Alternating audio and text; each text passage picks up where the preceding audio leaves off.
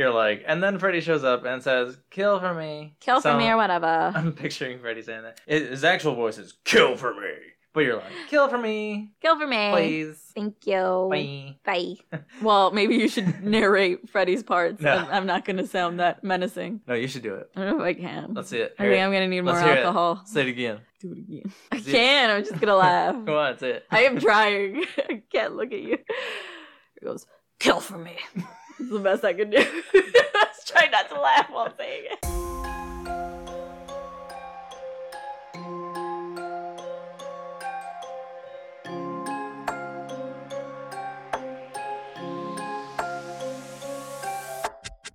Welcome back to the Shaken Not Scared podcast. Here with you as always, your hosts Eric and Vivi. Today we're going to be talking about the 1985 film A Nightmare on Elm Street 2, Freddy's Revenge, directed by Jack Sholder. But before we get into that, how are you, Vivi? I am pretty excited. Why? Because we're in October. Yay! Finally the beginning of Slasher Month. Covering the sequels of all the slashers that we covered. Back when we weren't good at this, if you could say we're any better. I mean, our quality is probably a little better. We were super awkward in our first few episodes. It's like we didn't know who the other was. And I still don't know who you are. Who are you? Glad we're married.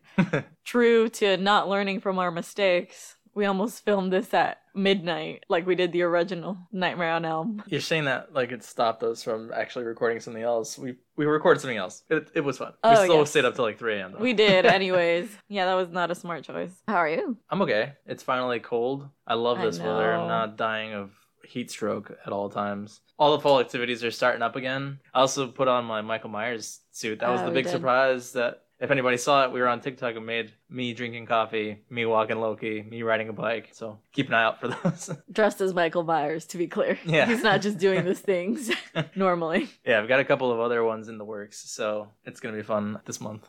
You? I am dealing with the existential dread of having turned 28. And happy birthday to Junior, my little brother, at the time of this episode. He doesn't listen, but happy birthday anyways. Happy birthday. We video called him. He looked like he had a grand old time. Oh, had some red velvet cake. That looked good. He's super expressive. But do you want to dive into creepy content then? What do you got? We've been watching a lot of movies. We wanted to, in general, watch more Latinx, Latin, Hispanic Heritage Month films. We watched Luciferina on Shudder. What an annoying name to say. Yeah, and it's one of a trilogy. The other ones are Maculata and Gótica or something like that. Something like that. This was the first of 3. It was interesting. You want to say what you thought about it? We watched this together. We watched a 2-hour movie just to see a lady take the demon out of a guy with her prayers sexually.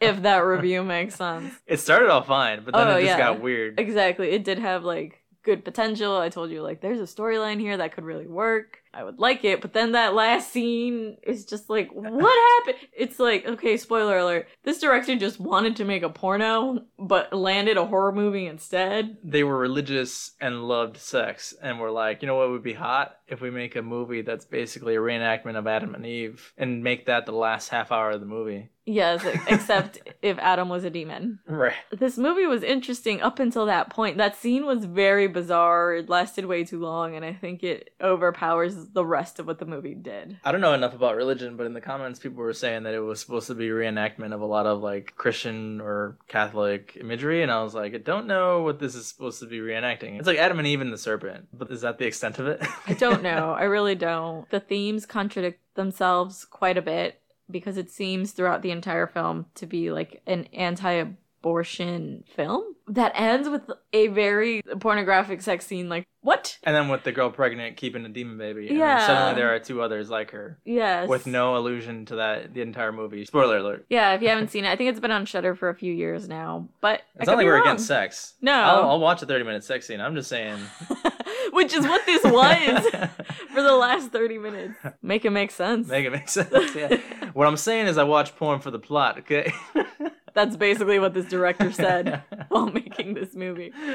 And then I watched another film on Shudder. What I like about them a lot is I feel like they feature horror from not just American directors. It's horror all over the world. So they did a like spotlight on the Hispanic heritage films, and one of them was Luz, the Flower of Evil. It's a cult movie. Basically, this man has led this group of people into the mountains, the woods. Kind of reminded me of The Witch a little bit. It had themes very similar. The male protagonist is the reason they're all out there and they're all kind of losing faith and things are going wrong with them. The scenes are very beautiful. I will say this film needed more plot to keep you interested because there was a lot of like, I don't know what's going on. I don't know what's going on. Oh, it's over. For me, personally. It seems to be our review for a lot of things lately. Maybe I'm just dumb. God, I need to figure out. Not just you. To be fair, you're probably more observant than I am, so if you're not catching it, I'm definitely not. No, I think you notice more the funny things, and I'm trying to think of, like, what does this mean? What is the symbolism? Well, I don't know, but the guy is like, God sent this man, and he's the Messiah, and it's like a blue-eyed, blonde-haired kid. Tied him up with a chain, and he's like, he's here to save us. My first question would be, why did you chain him then? Yeah, why are they not allowing him to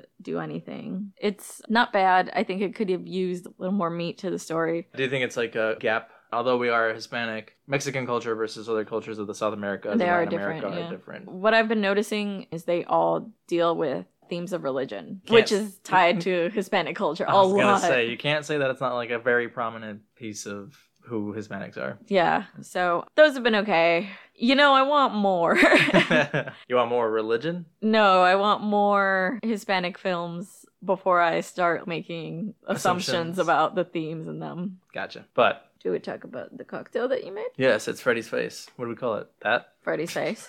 Yeah, so it's a daiquiri style drink. It's got a frozen peaches, lime juice. It's got white rum, and it's also got dark rum. Equal parts of that. In order to get the Freddy's Face effect, I put in cut up strawberries, so it makes the same pattern as Freddy's fucked up face. Yes.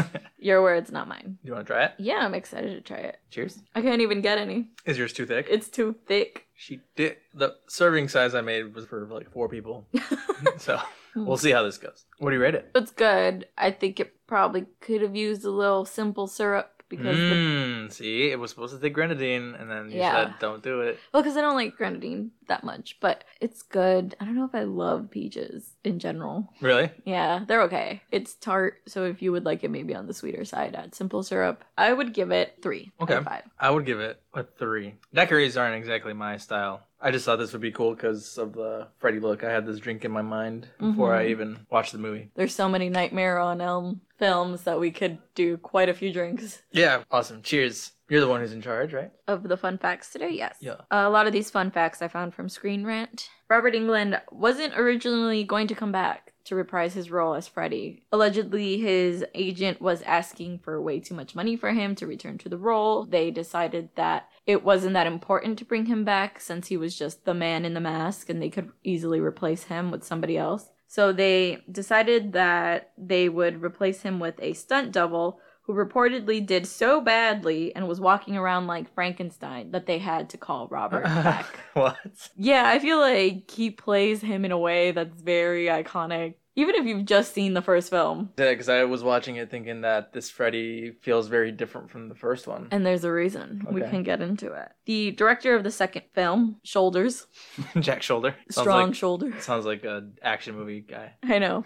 Was actually not a big fan of the first Nightmare on Elm Street film. Why even direct the next one then? That is a great question. I hated the first one. Let me do a better job. I mean, did he though? I'm not saying he did. I'm saying that we'll get to our opinions on that. He claimed in the documentary Never Sleep Again that he wasn't a fan of the original and he didn't feel like he needed to follow the template that Craven created. Wes Craven's Nightmare on Elm Street, not by Wes Craven, without the Wes Craven material, because fuck Wes Craven. Basically. That's what this sounds like. Yeah, I don't know why you would just agree to direct a film that you're not a fan of. Could be that at the time they viewed horror movies as just like a quick cash grab and he's like, I'm just gonna do it and it doesn't matter. I'll do one more lighthearted one. I thought you would appreciate this one because you kept saying this the entire movie. Kim Meyer was cast because she looked like Meryl Streep. Oh my god, she did. When she first popped up, I was like, how old is Meryl Streep?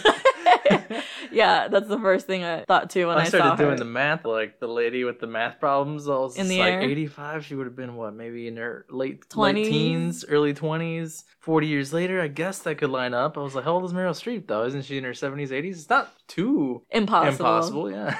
She was allegedly cast because Meryl Streep at this time had gone on to be nominated for 2 Academy Awards and won. So she was kind of like... a big deal. A big deal in the 80s. She's still a big deal. Oh yeah, she'll always be a big deal. She's the lady from No Devil Wears Prada. That's the one that I'm like, oh man, I love her so much in that movie. I like her in Mamma Mia, which is just like probably a category that people don't even think about, but I love that movie.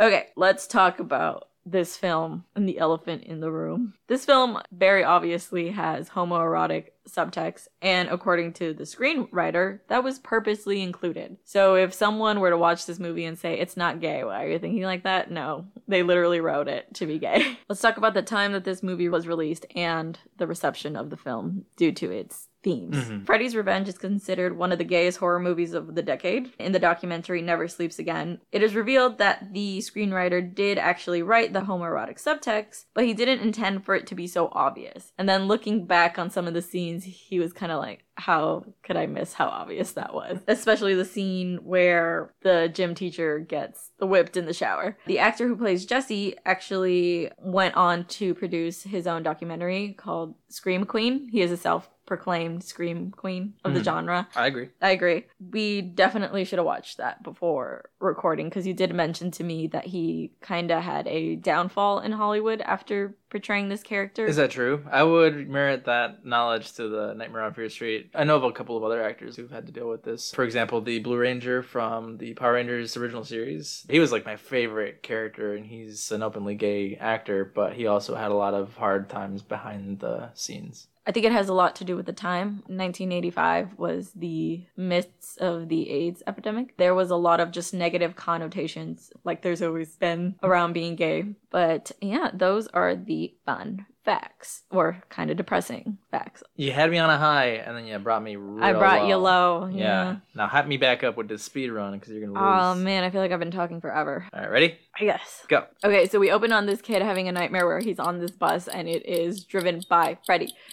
He gets killed in the dream, and he wakes up, and he has moved into Nancy's house. This is 5 years later. He keeps mentioning that he's having these strange dreams. He has a girlfriend, but he's also got like a interesting budding relationship with this dude in his gym class that becomes his friend. No. Essentially, the theme of this film is that Freddy is trying to possess Jesse, and it's very different from the Freddy we see in the first film. It's like scenes of him possessing his body, telling him what to do, telling him who to kill, and things like that. It's literally that until he is making out with his girlfriend and she has to tell him to fight it. And they go, for some reason, to the boiler room to fight it. And her telling, I love you, gets rid of the possession, and he's no longer possessed by Freddy. Does that count? You beat it, but you didn't say the end. I mean, I don't know. Does it count? You resolved the summary. So I would say that kind of counts. It counts because at the beginning, it ends how it starts. Yeah. I also interrupted a little bit. You did. Because you said he has a budding relationship with, and you paused for a second. I was waiting for you to say Freddy. Yeah. He does have a budding relationship. He literally a very special. Yes, a very special relationship. He sprouts out of him, lays his roots. It's actually really good. Is there anything you want to say before we get started? No. Let's just do this. I figured I'd leave it for my notes, but when I saw that the title's called Freddy's Revenge, I started out this movie like, revenge against who? This isn't even the same kid. Nancy isn't even the main character, but then within the first 15 minutes, you realize that it's the same house. Apparently Nancy's actress wasn't called back for the sequel, but she did the third one, which I'm excited to see because I feel like Dream Warriors is the one that gets talked about so much. Cool. Let's crack into it. All right. We are back in suburbia. It's an 80s start to a movie where kids are getting on a school bus. The drama is visible on everyone's face. I thought they were getting on, but everyone's getting off, and you can see Jesse is in the back, and he seems very timid. He's got a comb over, and he's... You know, they always say that with body language, when you're closed off, your body language will also compress. He's sitting like that. He's the last one, along with these other two girls. They are laughing at him. Take a left turn into the desert. Out of nowhere. Where do you live where there is now just desert? Is it California? Is that where I thought the desert was just Freddy's trick on them. I mean, it's a dream. And yes, you do have dreams like that where you start in like your normal life and then it's like crazy. The ocean? Oh. Yeah. Or the desert. There's a point where the girls are laughing at him and his first reaction is to start trying to open the window, but the window's locked. This is way before he even knows that Freddy's the driver. I was like, what's he going to do, jump out? Well, this is awkward for me. Goodbye. Yeah. Don't blame the kid. Don't miss bus rides in school. One time this creep, like I didn't even know him that well. He got on the bus. I guess he was running because he had to catch the bus. And he just like landed on top of me. Oh. Was it on purpose? I think it was. I think it was a long game. I'm now married to him, so. Yeah, this was my plan all along. Everyone knows those are the rules of courtship. When you land on someone, you are now married.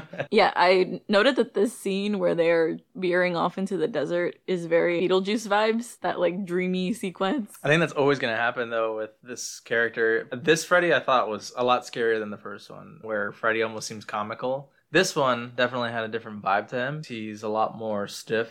Subdued. Brooding. He says a lot of cool catchphrases, but even for him to have taken over the dreams of the birds, I was like, oh my god, I never even thought of that he could do this. Yeah. But he's a lot scarier in this, I'd say. You think so? I disagree. We should debate it at the end. Okay. Okay. I don't feel like this is Freddy, but we could debate it at the end. Okay. As the bus is wandering the desert, they stop. What would you call this when this happens? Sinkhole? Sinkhole. Oh, there, yes. Appears, and the bus is literally teetering on like one pillar. The driver's revealed to be Freddy. He's coming after the kids. The kids, although afraid, are smart enough to be like, we gotta keep the bus balanced as he's slashing at them. And then Jesse wakes up. With a tomato slice. It is the home that Nancy had lived in 5 years earlier. Did you notice their breakfast? It was a hearty breakfast of tomatoes and racist cereal. I thought they were just making sandwiches, but there was no bread in sight. I think later... Salad. Here you go. Just tomato. The mom serves like one egg to the dad, but like the kids don't eat anything. So I'm like, it's just maybe egg the budget and a tomato. wasn't in there for the food. Enough to get that one tomato slice in the beginning. Jesse does wake up. His room is really messy. There's boxes everywhere. We get the impression that they have just moved and he is unpacking. As always, with every horror movie. Somehow threw in the haunted house element in a slasher. He runs downstairs though, and there are discussions amongst the parents that something's been going on. It seems like it's hot as fuck. Because when Jesse wakes up, he's sweating. This is me every day. It is. Are you being haunted? Yeah, every day. I told you I have nightmares. I dream about things. I wake up sweaty. Sometimes my clothes isn't even on. Huh. You might not be okay. The mom is saying that the AC is broken, and the dad's like, nah, it just needs a little bit of Freon. Meanwhile, they're literally dying of heat stroke. Jesse tries to say, no, it's not that. But the dad's an asshole. I feel like from the first, there is this theme of incompetent adults, and he kind of fits that. He does treat Jesse hostile for no freaking reason. Yeah, the sister's eating Fu Manchu cereal, which I don't know if it was an actual cereal. It's probably line. not. It's got a man in a turban. It's racist cereal. Yeah, it's racist. The little sister does end up finding the toy. They're nails that spook Jesse because they look almost identical to Freddy's nails. I thought that was pretty cool. What a weird prize in a cereal box. Nails. Yeah. Sharp nails. Jesse mentions that he has to go meet Lisa. And the dad's like, who's Lisa? And he drives off with his Meryl Streep girlfriend. I wonder what young Meryl Streep looks like. Like this. We cut to Jesse being at school. He's in gym class. They're playing softball. Yeah, I asked you at one point if this was gym class or they were on a team because the way this coach drills them is like they're on a team. A fight breaks out between him and another one of the guys. Meanwhile, Lisa's also getting asked by this other girl, are you getting any from that kid? The character who we later find out is Grady, who I actually thought looked a lot like Jake Ryan from 16 Candles. I thought maybe it was the same actor for a sec, but I don't think so. He pantsed Jesse so hard, I think he ripped his underwear. Did you see that? Is that the intention of that scene? The sound even comes out. You can hear a tear, and his butt cheeks are completely exposed. Okay, because I was gonna say, that's not how you wear a jock strap, just no underwear, you just... Well, these boys have a fight that leads the gym teacher to give them a punishment. They're supposed to hold the plank forever. They're not doing a good job. I also hold planks like this. And they start bonding over having this punishment. Grady basically tells Jesse, oh, you moved into that big white house with the bars on it. And he's like, yeah. You trying to do something? You trying to come on to me or something? And Jesse's mad. But he's like, no, dude, I'm just trying to pass the time. He's like, I already beat the crap out of you. Now I'm just trying to have a conversation. He basically tells him that a girl named Nancy lived there 5 years ago, and she saw her boyfriend die across the street. They and went never crazy. name her though. They right? do. Because they find the diary. But until then, everybody's like, oh, that's before my time. Oh, yeah, it's just some crazy girl who lived there. They're not actually saying her name. It's only been 5 years. Why are people acting like they have absolutely no idea who this is? It's not just some crazy girl. Think I would know. They're in high school. There's got to be pictures in the but school 5 yearbook. years is a lot. I wouldn't know people 5 years older than me in high school. With a story like this, though, in the newspaper, the whole school, people dying, the whole police station knew. But would the kids know? Because I imagine that the parents would want to keep it away from the kids, like they did the killing of Freddy. True. It's just a vicious cycle. Yeah. Just the parents always hiding it. It could be. Again, Grady and Jesse bond after beating each other up. We get another scene of Jesse not being able to sleep. He goes to get a late night snack and sees something outside, so he goes to investigate. I wouldn't have done this. All the way outside. I'd have straight up just gone for what I want and gone back to bed. But that is not my problem. That is outside. Yeah, because then he sees that something's on fire through the window, and he sees the back of Freddy's head throwing stuff into the fire. And then he just backs away, like doesn't scream, doesn't panic. He goes to the basement to go find out what's happening. It's also interesting that he is a male protagonist in this. It's often women and they just scream initially, right? Maybe he's like, how would a man act? Or how would I feel like a man is supposed to act during what's happening here? Whoa, that's weird. What happened there? Why'd your laptop turn on? I don't know. Your work laptop just turned on by itself. I don't like this.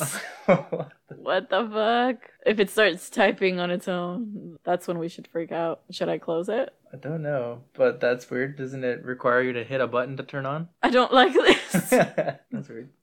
Okay. I guess we'll just keep recording. It's Freddy. But, so yeah, this entire time Jesse's like super calm when he's encountering Freddy. He sees this person in his basement throwing some shit in a boiler, goes downstairs to investigate calmly, sees Freddy, has a conversation. He's like, so you come around here often? It's not until Freddy basically tells him, I need your body. You have the body and I have the brains. He rips off a piece of his head and the brain is pulsing. This is what finally prompts Jesse to start screaming. The practical effects in this film, while some of them are fun and some of them are interesting, are not as great as the first one. I thought this brain peeling effect was cool. You didn't think so? It was interesting. There were some cool effects, but it's definitely not as cool as the first one. I don't know. I think you can't all these to the blood pool You can't top that one. You can't top the one where Nancy's friend is literally getting slashed while like crawling on the ceiling. Because I could say that in this one there is one other effect that I was like, oh, that's kind of interesting, and it's when you see Freddy's eye behind Jesse's throat. That whole coming out of Jesse scene is cool. That scene and this are probably the best ones. He wakes up, he's hot and sweaty. His mom asks him, like, do you need a doctor? And he's like, nah, dude, I'm good. Nah, dude. Nah, bro. Nah, mom, dude. So it's class the next day. He's falling asleep in class. I was looking for the typical horror movie thing where the teacher is saying something that's related to what's happening. It wasn't related at all. Yeah, I was gonna ask you, have you ever taken a biology class like this? It is super broad. He's explaining like every human function. I was never taught how we poop in high school. Were you taught how we poop? There was a giant bladder and the kids were laughing because he's talking about what farts are. And he literally went from talking about how we poop to like the 4 chambers in the heart or something. I'm like, what? The farts start in the heart. In your heart. He's falling asleep. There's a snake that starts to appear on his body. I thought this was Freddy playing a trick on him. Turns out that someone put the snake on him, or the snake just happened to be on him. Or did Freddy manipulate reality so that it would appear on him? Poof to him. This was something else I was going to ask you. I don't think I ever had a class that had a pet snake in it, and that's in like every high school movie that I've seen from the 90s and 80s. I've never had a class where I dissected anything. So like whether there was a pet snake or even just frogs to dissect, I never ever saw an animal dead or alive in a class. Yeah. No, the reason that I saw it wasn't even part of the curriculum since we went to the same high school. You remember, right? When he started, he proposed dissecting frogs, so if you were in his biology class, you got to do that. I wasn't. And here in CPS, the last couple days of high school are throwaway days where they're like, you have to be here, but we have absolutely nothing for you to do. So we were wandering the hallways, and he's like, hey kids, you want to watch me dissect a frog? Since you weren't in my class and you didn't get to see it. And that's where he taught us a class on dissecting. Did he make you guys do it too? No, he did it. There was a lot of us. We just like watched him. Johnny, when he was in high school, he had to dissect a cat. There's a picture of him where they're taking the skin off the cat. That is some serial killer shit. Yeah. No, thank you. It was in class. It's not like he was doing it for fun. I mean, I know, but like, you know, there's that one kid in class that enjoyed it a little too much. Yeah. And then he brought his own cat. Yeah. Oh my God. I don't like that. So this scene is kind of funny because Grady's like teasing Jesse, but Jesse's teasing him back. They're obviously flirting right now. He tries to call Lisa to go hang out, but his dad makes him go back and finally unpack the rest of his room. And we get this very suggestive dance from Jesse. It even ends with whatever he was holding. It was like a little confetti popper. Thing? Oh, is that what it was? Yeah. Like? Pop says he's pretending to jerk off. And at that moment, his mom and Lisa walk in. Very embarrassing. Own it.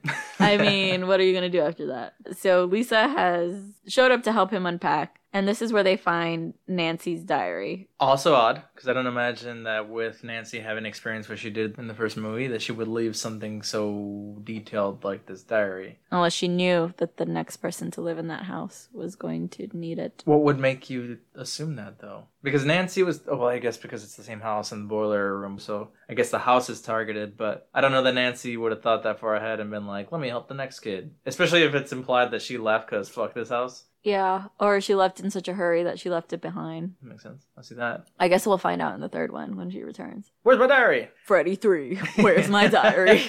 Essentially, the scene just exists so that we find Nancy's diary. We understand that it's 5 years later. The next sequence is another dream sequence. Things in Jesse's room are so hot that they start melting. He gets up and goes straight to the boiler room for some reason. He immediately finds his glove in the boiler, picks it up, and we get a flash of Freddy saying, "Kill for me." He wakes up, but he is holding the glove. The next day, Lisa's at the school and thinks that he's having a psycho connection to what happened. She's thinking like maybe he's a medium. Maybe he's like those people that are in those cop dramas that have a connection to the crime scene or some crap. Which would make sense. He is living in the house where all this traumatic stuff happened. She also takes this time to ask him for the diary because she wants to read it. But also we learn that she is having a pool party, and they are all invited. Grady and Jesse get caught talking crap about the gym teacher and go blank again. Little details that definitely matter, just to solidify the relationship between Jesse and Grady. It is interesting because later when Lisa's like, I really want to help you, he doesn't give a shit about her help and wants Grady to help him.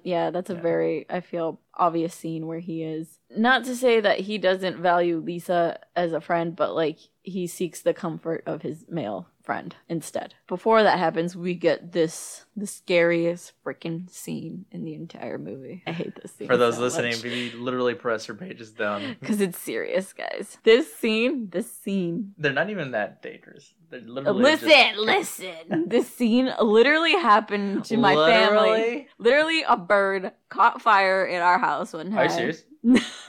Almost. No, listen to my story. My sister used to have these parakeets. Meanest little fucks you've ever met in your life. Is this the real reason you hate birds? This is the reason I don't like them. They were really mean birds. I don't know if we just got birds that were very aggressive or they're normally like this. They weren't socialized? They weren't socialized. It was like a party. They were actually a gift to my sister from my aunt. It was a party that was going on. These birds were a gift. I don't know how this happened. I'm guessing one of the kids opened the bird cage while everyone was in the kitchen cooking. They escaped and were flying around kind of like this scene. It had like scratched people. The only reason we were able to catch it was because at this family party they were making tamales and the bird had landed on a pile of tamales and everyone freaking out trying to shoo it away from the tamales. It like got up to fly with a tamal hooked on its claw, so the tamal weighed it down and it couldn't fly anymore. What? As where my aunt, who had given the birds to my sister in the first place, grabbed him pretty hard and he bit her finger like really bad. Like I was a kid, so in my mind it was like this bird the end of the world had bitten off my aunt's finger. It's stealing our tamales, like evil.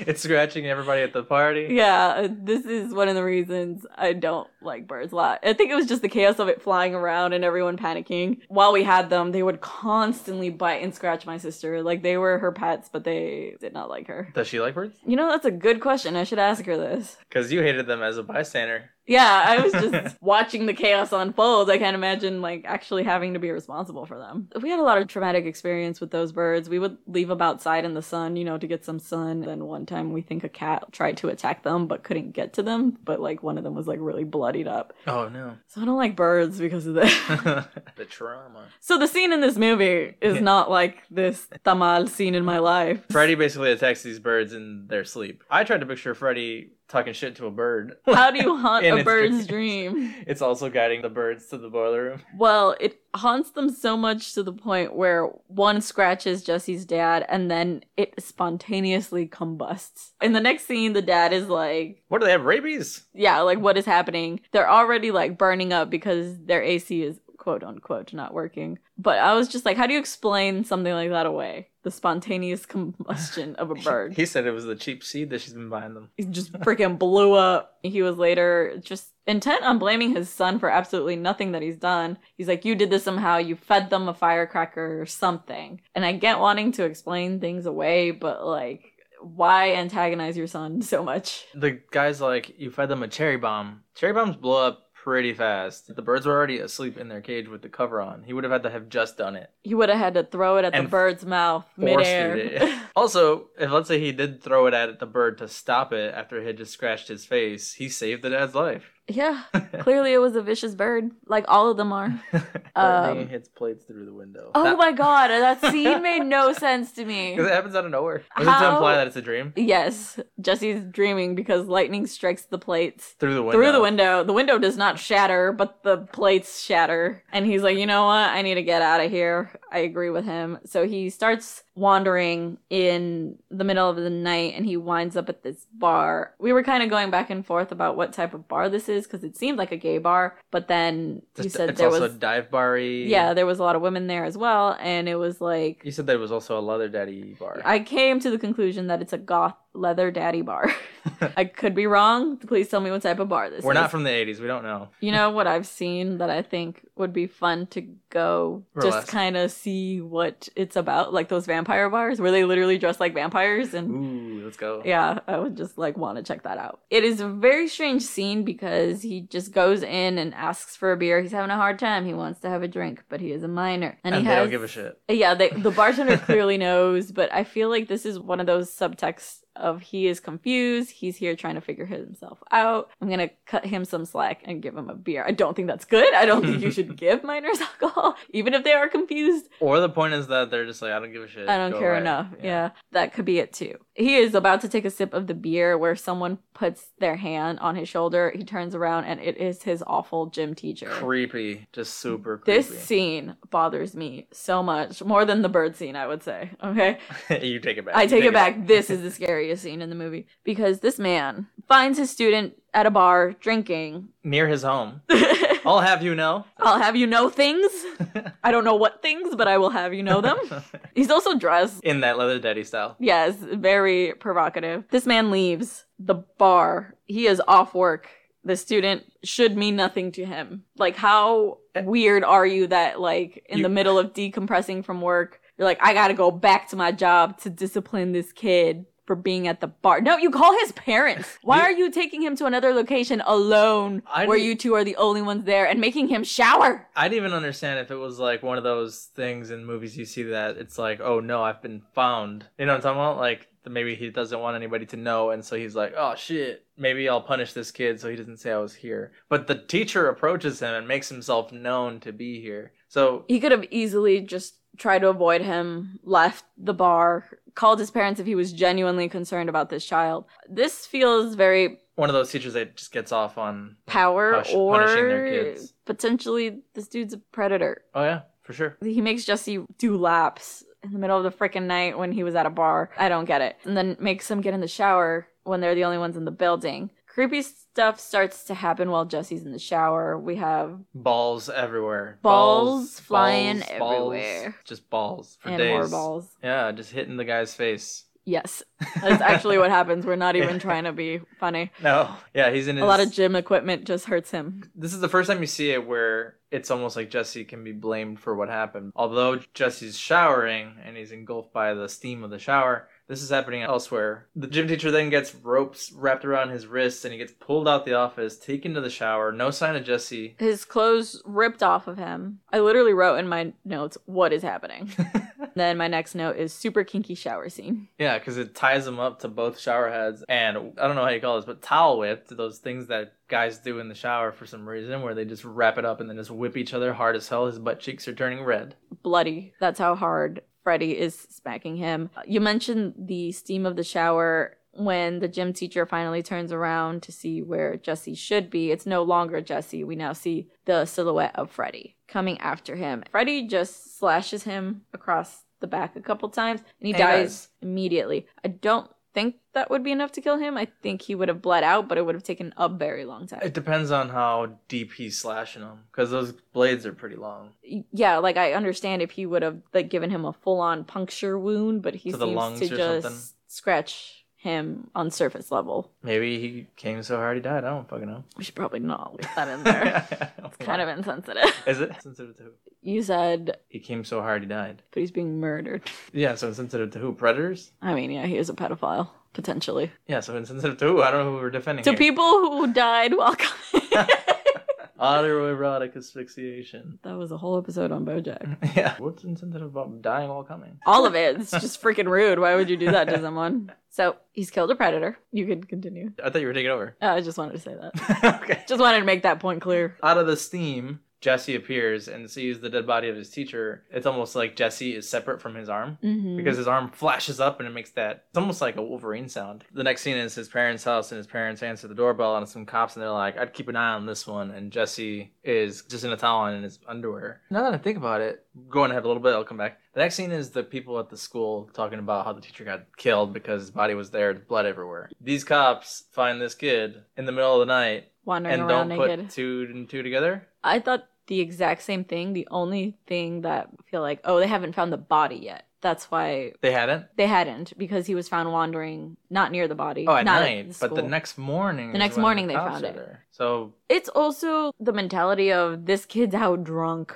in the middle of the night. They probably catch, I don't know how many teenagers doing the same thing. They drunken, wet. Drunken escapades. I like how they bring him home and they're like, is this yours? Like, it's a piece of property. Also, his parents are like way too chill. Yeah, although his dad's a dick, his dad's just like, look, you know what? Before you go to bed, just answer 2 questions. Just 2 questions. What do you want and who's giving it to you? Because I fucking want some. She truly needs it. Lit. I don't know. It's a really weird interaction. My parents wouldn't have cared if the police brought me home. They would have murdered me in front of them in cold blood. Oh, yeah. Like, they would have not been this chill. No, because I think that in our culture, it's embarrassing. It's a thing of, like, what are the people going to say if they see the cops bring my kid to my house? Now they think I have a good-for-nothing son, daughter, or whatever. So many things. Yeah. You're out running naked in the woods. Like, I mean, the suburbs, not the woods, but... Same thing. Same thing. And all he says is that he wants to go to his bed, and his mom's like, okay. I'm telling you, my mom would have been like, oh, now you want to go to sleep? You should have been asleep before you even decided to do all this. I'm gonna put you to sleep I'm gonna put you to sleep. Oh my god, one time. When I was like a rebellious teenager. Oh, you were so rebellious. So rebellious. Oh my god. Who could stop you? I know. I dyed my hair pink. I did the lame half pink. Like, I didn't even go full pink. So rebellious. So rebellious. The epitome of rebellion. My mom did not talk to me for like 3 days. I had posted it on Facebook and my mom, she didn't talk to me for 3 days. I wrote a post like, it's pink. My friend just had commented, oh, you should have done purple in your hair. My mom commented she's about to be purple on Facebook for the world to see. She hadn't spoken to me for 3 days at this point. Damn. So my mom definitely would not have been this calm. Holy crap. She was more mad about your tattoo though, right? When you were rebellious at your ripe old age of 26. Yeah, she didn't talk to me for like a week. It's the perk of being the oldest child. It really is, because I was on the phone with her the other day. My sister had gotten a new piercing, but she went to a tattoo and piercing shop. So she found her receipt. She's literally on the phone with me. She's like, huh, did your sister get a tattoo? Oh no, it's a piercing. Anyway, I was like, you didn't talk to me for a week. It's like that thing of where you do the crazy stuff and then your parents don't care anymore, and the younger siblings get away with it. So the mom seems to be the one who has the closer relationship with Jesse, because she's the one who keeps saying, like, we need to take you to get help, we need you to see a therapist, like, see somebody, a doctor, just so we can help you. He's like, no, leave me alone, and he drives to school. Meanwhile, the mom and dad stay behind talking about Jesse's state. And the dad's like, no, he doesn't need a psychiatrist. He just needs to get his ass kicked. Very typical 80s dad response. Yeah. At this point, we were about 40 minutes into the film, and there isn't that many scenes of Freddy. There's been a couple hints. The most we've seen of him is this murder shower scene. But up until now, he hasn't been explicitly seen. It's still kind of is Jesse going crazy or is this really happening until the cops? You think this works? I would say that the first one also was about the same. Although Freddy's kills might have been more gruesome, that doesn't mean that they were necessarily with Freddy in sight. It wasn't until the end of the first one that you really see Freddy in full-fledged. Glenn gets killed by off-screen Freddy. The girl at the beginning gets killed by an invisible Freddy. But in her dream is where she sees Freddy literally chasing her and cutting himself open. You see him already. One time, you can put the equivalent to this shower scene. You see Freddy there in the shower, slashing the guy. I'd say that you see him about as much as in the first one. All right, fair enough. The police are investigating them. They have found the body of the gym teacher at this point. Right after the investigation scene, it's Jesse waking up again. From another nightmare. And he finds Freddy's glove in his drawer. He wakes up, goes to his sister's room, and she's singing the classic Freddy song and jump Is it rope her, in. or is he having a flashback to the ghost girls in the first movie? It makes sense because it is his sister that he is stalking, but I just wrote a note. Oh yes, this is the room where we keep the creepy ghost children. Close his door. It's kind of like a classic haunted house vibe at this point. He basically confronts his dad and was like, what happened to the people who lived here 5 years ago? Why was this house off the market? Like, hard to sell. Didn't they disclose this to you? And he's like, yeah, they did. How do you think we got such a good deal on it? And the mom's like, what? Facts. There's nothing wrong with that, okay? We've talked about Did you this. see the girl who currently lives in the Conjuring house? They are selling the house. Because she's scared or because she just wants to go home? I don't know. Her and her parents. Her parents are paranormal investigators, and they're the ones who purchased the house. They're now selling it. I didn't really get a chance to watch her video, but she seemed very upset about leaving because it seems like they genuinely like the paranormal investigation that they do there. Well, then who's moving them? I don't know. I don't know why they're moving. Again, I didn't The get ghost signed a restraining order against them. Oh. Huh. No, it reminded me of this other movie I saw. It's called I Am the Pretty Thing That Died Here, and basically the protagonist is the first owner of the house, and she gets murdered in the house, and she's basically saying she owns that house. She will never leave that house. Everyone who comes in and lives afterwards is just runting, basically. So Beetlejuice. Yes.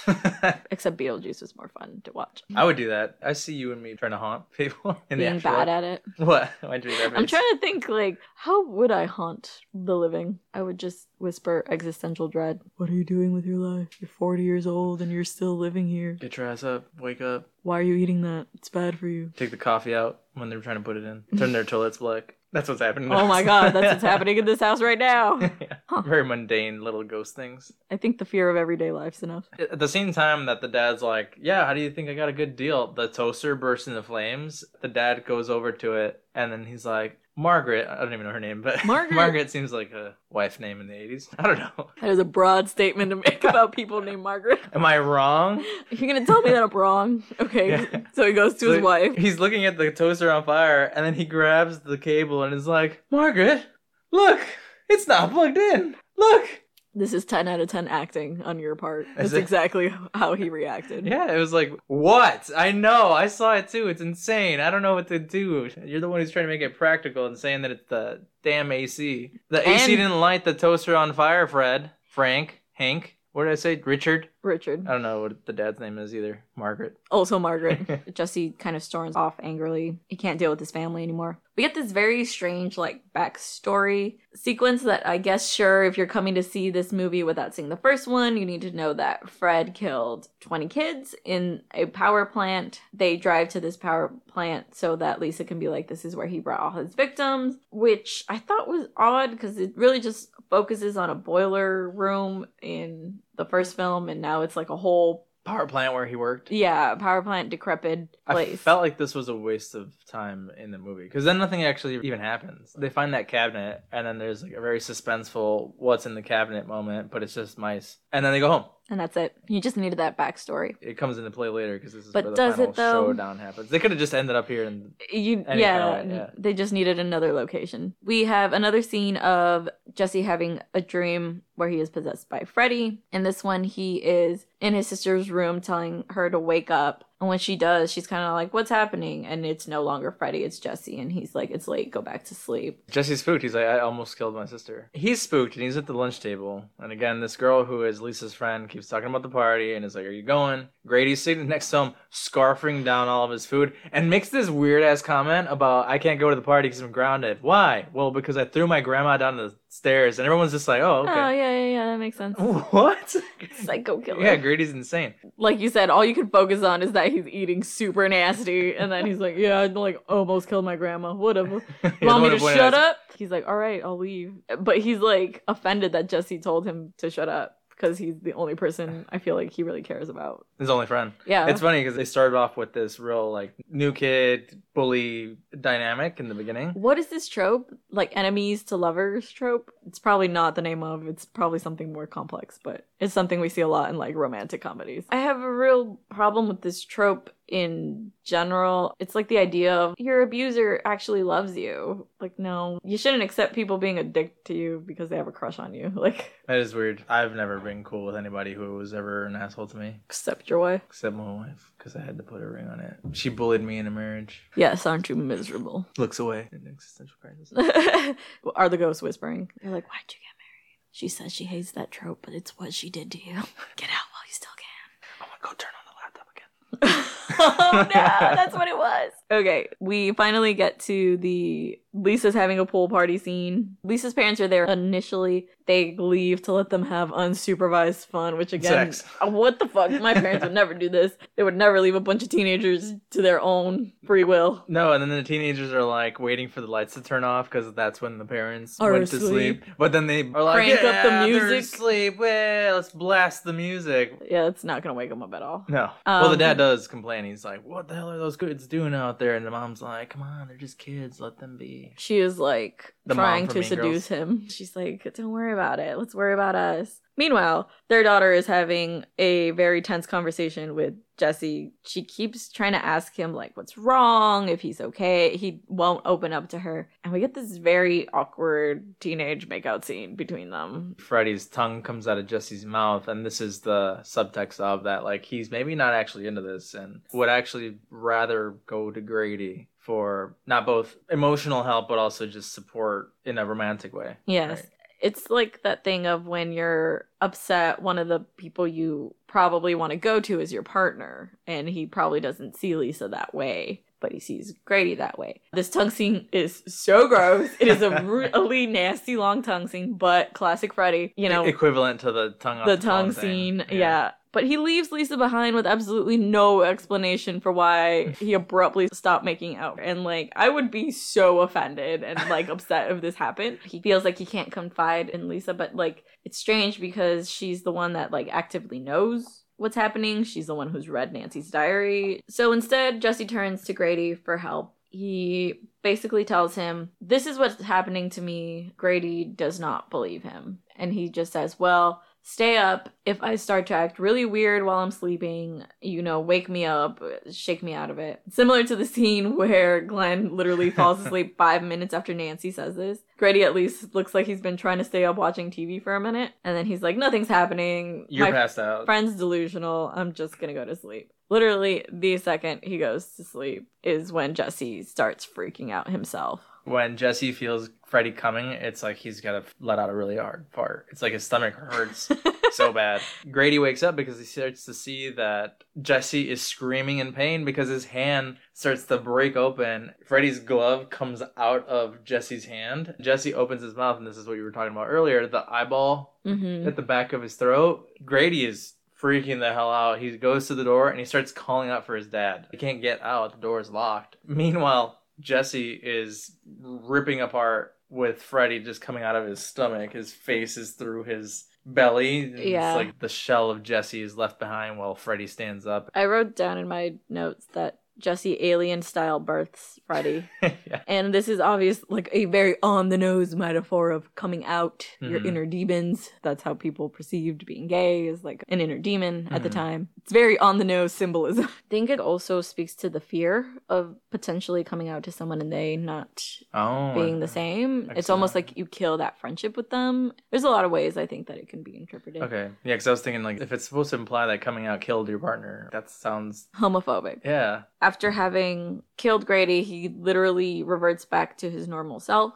and jumps out the window as Grady's parents are coming into the room because I thought they were going to catch him. Yeah. He shows up back at Lisa's after having ditched her already, covered in blood. And she's kind of like, what's going on? You're a good person. Don't worry. And I was like, lady, he is literally covered in his friend's blood. Yeah. She loves him that much. She doesn't care She's willing to look over his murderous tendencies. That's how much she loves him. This is where the pool party is starting to get a little chaotic. The water starts to boil up. Yes, and we get weenies exploding and beers popping off. And I was like, this is all very phallic.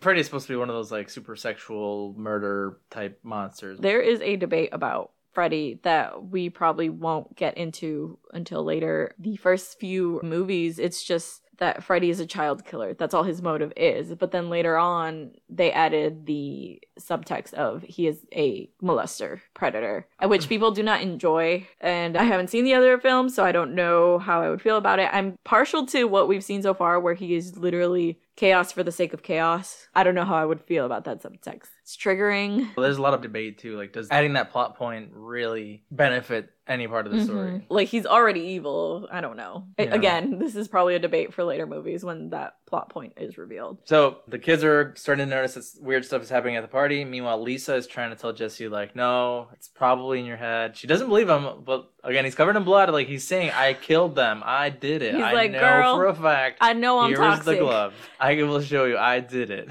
She's like, we are giving him the energy to come back. You have the power to send him back. You gave him the energy. That's why he's here. And that's a very common thing that we saw with Nancy, that moment when she realizes, like, we give him the power by being afraid of him. So Jesse's like, he's coming, and he starts to go back into that, like, stomach hurting mode. Lisa notices that the windows are closing and everything starts to lock up, so they're getting trapped. Jesse is suddenly Freddy, right? Mm-hmm. There's no, like, transition period like we saw with Grady. It's just he's Jesse, and then suddenly he's Freddy. Mm-hmm. So she's trying to go out the window. She's trying to open the door. She's backing away. She's crying. She's screaming. There's this real weird battle where Freddy and Jesse are kind of the same, where Freddy's like, he's not here, he's dead, but then Jesse's voice comes out and it's like, kill me, please, kill me, Lisa. She doesn't know if it's a trick. She doesn't know if it's Freddy. He also bites her in the leg like a zombie. She fights him back. She does put a pretty good fight up against him. It's not like she's completely a damsel in distress. She's fighting back. I would say a final girl. Mm-hmm, for sure. She grabs the knife and she does these really dainty, tiny stabs that would do nothing. Freddy's like, that all you get? Yeah, basically. I didn't understand this effect. What effect? He leaves her and jumps out and starts fighting the kids outside. well, no, he crashes through the glass window, and it shows him crashing through it, and then he disappears. Like, he's invisible all of a sudden. I really hate this effect. He broke their window for no reason. Least of their problems. There's literally a bunch of dying kids everywhere. What was funny is that he's just like, you know what, fuck this. The party's outside. You're being a buzzkill, Lisa. Yeah, it's kind of like a weird jump cut where we don't see exactly why they kind of stop fighting. And why he decides to go start killing everybody outside. Yeah. Tons of kids are panicking. I wonder if a stunt double did this or Robert himself did the jumping out. It was probably like a trampoline. Because I was about to say, dang, that's some impressive leg strength. He doesn't even fold. He's straight like lands on it. Which I argue is harder on your body. He hasn't been seen that much. Again, he disappeared halfway through his entrance. Is this out of character? Sure, it's the first time we see him outside of the dream world. But I thought his thing was that he just makes sure that people don't know he exists and just makes people think that the person affected is crazy. And this one, he's just like, fuck it, I'm gonna go kill everybody in broad. It is very out of character. Daylight. Not what you expect from this character, at least having watched the first movie. I don't like this. I think it's one of those scenes where I'm like, I don't feel like this is classic Freddy. Maybe he has haunted each of these kids' dreams, but it doesn't seem like it because one kid confronts him. And it's like, look, man, if you need help, I'm here. I got you. And Freddy's like, help yourself, fucker. Yeah. And I was is that your favorite line? It is my favorite line. Because this has happened to me. Eric's been Freddy in this scene. Not with the murder part, though. He didn't murder anybody. People's necks are getting stepped on. The parents again are upstairs thinking that they're all having a blast outside, but he's like, wait, no, that's not a party. So he sees that Freddy's out there just killing people. Meanwhile, the entire perimeter is also on fire. They really play up the burnt alive part in this film. So, I don't get that line. You are all my children. Why? Does he mean like you're all mine because I'm gonna kill you? Because he's been in their dreams. It's just a very odd line. You're all my children. Other than like I'm gonna kill you. Yeah, that's the only reason I would think he'd say that. The dad does come out and he finally shoots at Freddy, and Freddy is kind of spooked. He's like, well, I'll see you guys later, and then just leaves. Again, very out of character. Lisa's like, where's Jesse? I have to go to him. Bear in mind, a lot of her high school peers have just died at her house, at her party, and her parents had to shoot someone to get them off the property, and she's just running away. Again, if she was Hispanic, she would be getting her ass handed to her by her parents. It's all that old school parenting. She goes straight to the power plant. When she gets there, these dogs have like no reason to exist other than to be weird and creepy. To be creepy, yeah. Were they wearing baby faces? It looked like a baby mask. It looked like the baby mask from Happy Death Day. That's exactly what I was thinking the entire time. I was like, how did they get these dogs to wear this? I was immediately thinking, like, we should put this on Loki. He would not leave it Halloween. Well, I was thinking more like a hat on the back of his head or something so that he can't get to it and chew on it. But they don't even attack her. She just walks past them. I think you're supposed to gather that she's like, Freddy's not real. All this stuff is in your head. The more you give him fear, the worse it is. Because then we also get a scene of ants crawling in her bite wound where Freddy had bit her. Very zombie-esque. Maybe we're just still thinking about zombies from last month. Post-zombie.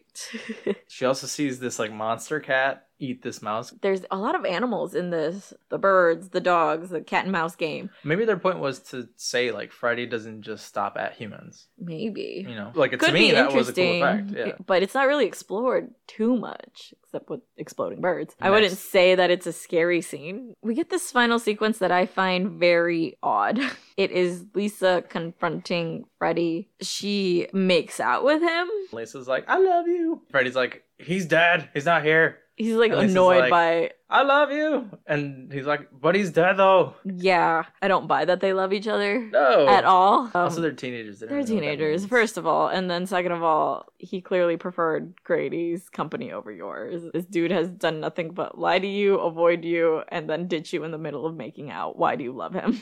Freddy is super uncomfortable with someone kissing him. For someone who literally tongues people all the time without consent, he's not into it when it's consensual. Maybe I'm reading too much into it, but maybe he was a troubled kid himself, never got love, and so the moment he was shown affection himself, he's like, freaked him out. Whoa. That is not okay. This is killing my vibe. It's still gross. For some reason, making out causes a fire. It's the fire within that only Lisa is feeling and spreading. This is apparently enough to burn Freddy again, and from the ashes of a burnt corpse, Jesse is straight now, arises as a phoenix reborn as a heterosexual man, allegedly. Right. I'm trying to go back to like the thought that this is the subtext underneath. What did this mean? Killing his actual love interest, if he is gay and loved Grady, having Lisa be the one who saves him, right? Being reborn and then ending up with Lisa anyway. It's like the love of a woman will set you free, conversion therapy type mentality. Yeah, or I was also thinking like the thing is like he's still a teenager, he doesn't know, and he's still figuring himself out. It's conflicting, right? Like it's straight men trying to tell a gay story. Is it? Isn't it? The screenwriter might have been a gay man. Let's check. David Chaskin. Yes, there was certainly some intentional subtext, but it was intended to play homophobic rather than homoerotic. So I see that. I see the homophobic piece, not the homoerotic piece. I thought about the demographics for these types of films and tried to imagine what kinds of things would truly frighten them to the core, and scary dreams that make them even momentarily question their own sexuality seem like a slam dunk to me. Huh. So that sounds more like it's using homosexuality to the advantage of horror versus an allegory to defend it. Interesting, because I would say he failed immensely. Till the end. The end is weird. One might argue that the entire movie is a metaphor. Jesse is, in the end, finally able to control the monster inside him with the love of a good woman. Yeah, that's what I said. Yeah, Jack Shoulder says he read no such subtext in the script. So even the director didn't plan on that being the thing. That's upsetting. I would just prefer them to say, like, hell yeah, we made an awesome queer movie. Yeah, if we leave any of this in the show, this is me just reading, like, an article or two. So I think it's good information to have. Okay. I am going to watch Scream Queen after this and see how the actor... I will too. ...interpreted. With you. Okay, cool. We'll watch that. But we get the final sequence of the movie. It appears to be the next day after this traumatic showdown has happened. Jesse and Lisa have proclaimed their love for each other. Forced, not real, teenage love. I mean, I would fall in love with Meryl Streep too. I think everybody loves Meryl Streep. Everybody loves Meryl Who hates her? Yeah. What is wrong with you? But this end of the film sequence is very reminiscent of the first Nightmare on Elm, where things are too picture perfect. The sky's too bright, foggy. Like, it's very clearly... You see it coming. It's the same exact scene from the beginning. It's almost like a full circle. It is. He gets on the bus to meet Lisa. Lisa's friend is sitting behind them and basically says, "Great party." Lisa is literally like, "Oh, let's not talk about it." Like, "Oh my God, it's so embarrassing that everyone died at my party. Let's not even talk about it. It's just embarrassing." That's the vibe. Yeah, that she what gives the off. fuck? Yeah, I know. I wouldn't say that. She's like, "Let's not talk about it." No, go to therapy and talk about it extensively, please. You're not going to school on Monday, first of all. Or for probably a couple weeks. The bus is speeding up, and Jesse's freaking out. He's like, "This bus is going too fast. Does anyone notice?" Lisa's like, "No, it's fine. Everything's gonna be okay." Her friend repeats, "It's fine. It's gonna be okay. It's all over." As she says that, a claw comes out from her stomach. They really liked the alien theme in this film. Yeah, the bus goes back into that desert from the beginning, and it's Freddy laughing. Roll credits. Good stuff. That was a wild ride. Yeah. What do you think about it? Well, do we debate? What are we debating? You were saying that he's Freddier Freddier. Is scarier. Freddier is more Freddy in this movie. I would disagree. Why would you say? I would disagree as well. We've been hyping up that we're gonna debate this whole episode. Now you gotta stick to your guns. I'm gonna say why I thought so. The fact that Freddy comes out into the real world and can do what he does and bring his magic to just anywhere, I could see why the dream world would also be the more frightening place, because then you have no escape. But then he's only killing like one person at a time. I would argue it is more scary to believe that something is deadly wrong, but you are the only one that sees it, and you're being made out to be crazy because you are truly alone. I feel like this movie deals obviously more with the themes of Freddy is his inner demon. He's possessing a body. That's also very new. He's never needed a body before. Why does he need Jesse's? It just doesn't make sense. I saw reviews that this film is considered the black sheep of like the series. Is it the only one where he comes to the real world? I'm not sure. I feel like the director not liking the first Nightmare on Elm definitely translates on this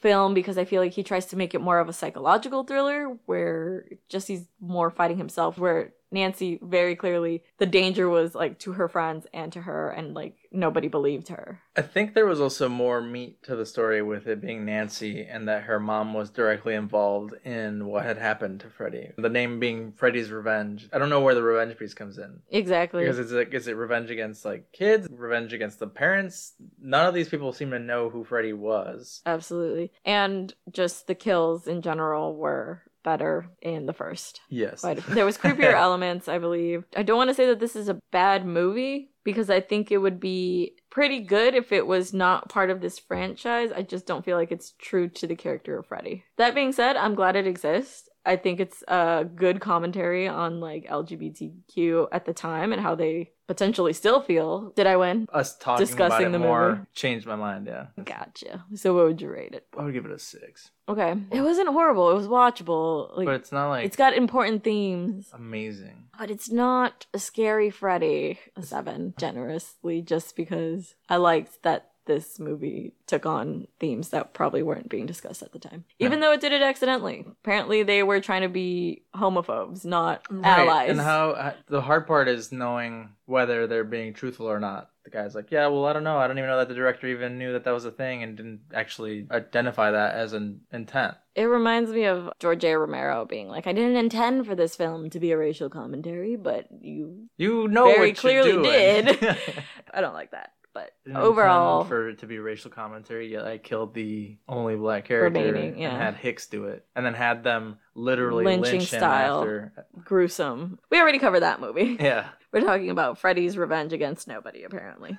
But any final comments? Or do you just want to talk about what Loki did not like? No, I mean, I'd like to hear what people have to say. Did we make a good point? Did we not know what we're talking about? Completely miss the mark? Let us know. Yeah, send us a message. I'm interested to see how the rest of the series pans out. I wonder if it steps back. Because if Nancy's revisited, or does it just pretend the second one doesn't exist? Could be, because there's a couple franchises like that, right? I feel like actually that's kind of what happened with the Star Wars movies, where it was one director going in one vision, and then the director that did the second was like, no, disregard everything. Oh, yeah. That means nothing. But then the third one, he's like, now I gotta rebuild all the shit I was trying to do in the first one to give you a finale. That sucks. Yeah, it really does. I guess we'll see, since the rest of the month is gonna be slasher sequels, how other films did this, if they did it better, if they did it worse. Let's talk about what scared Loki. He hated Freddy's laugh. He hated it. So much. I was so surprised because he usually gets triggered by like He didn't even do this weird in the first sounds. one. No.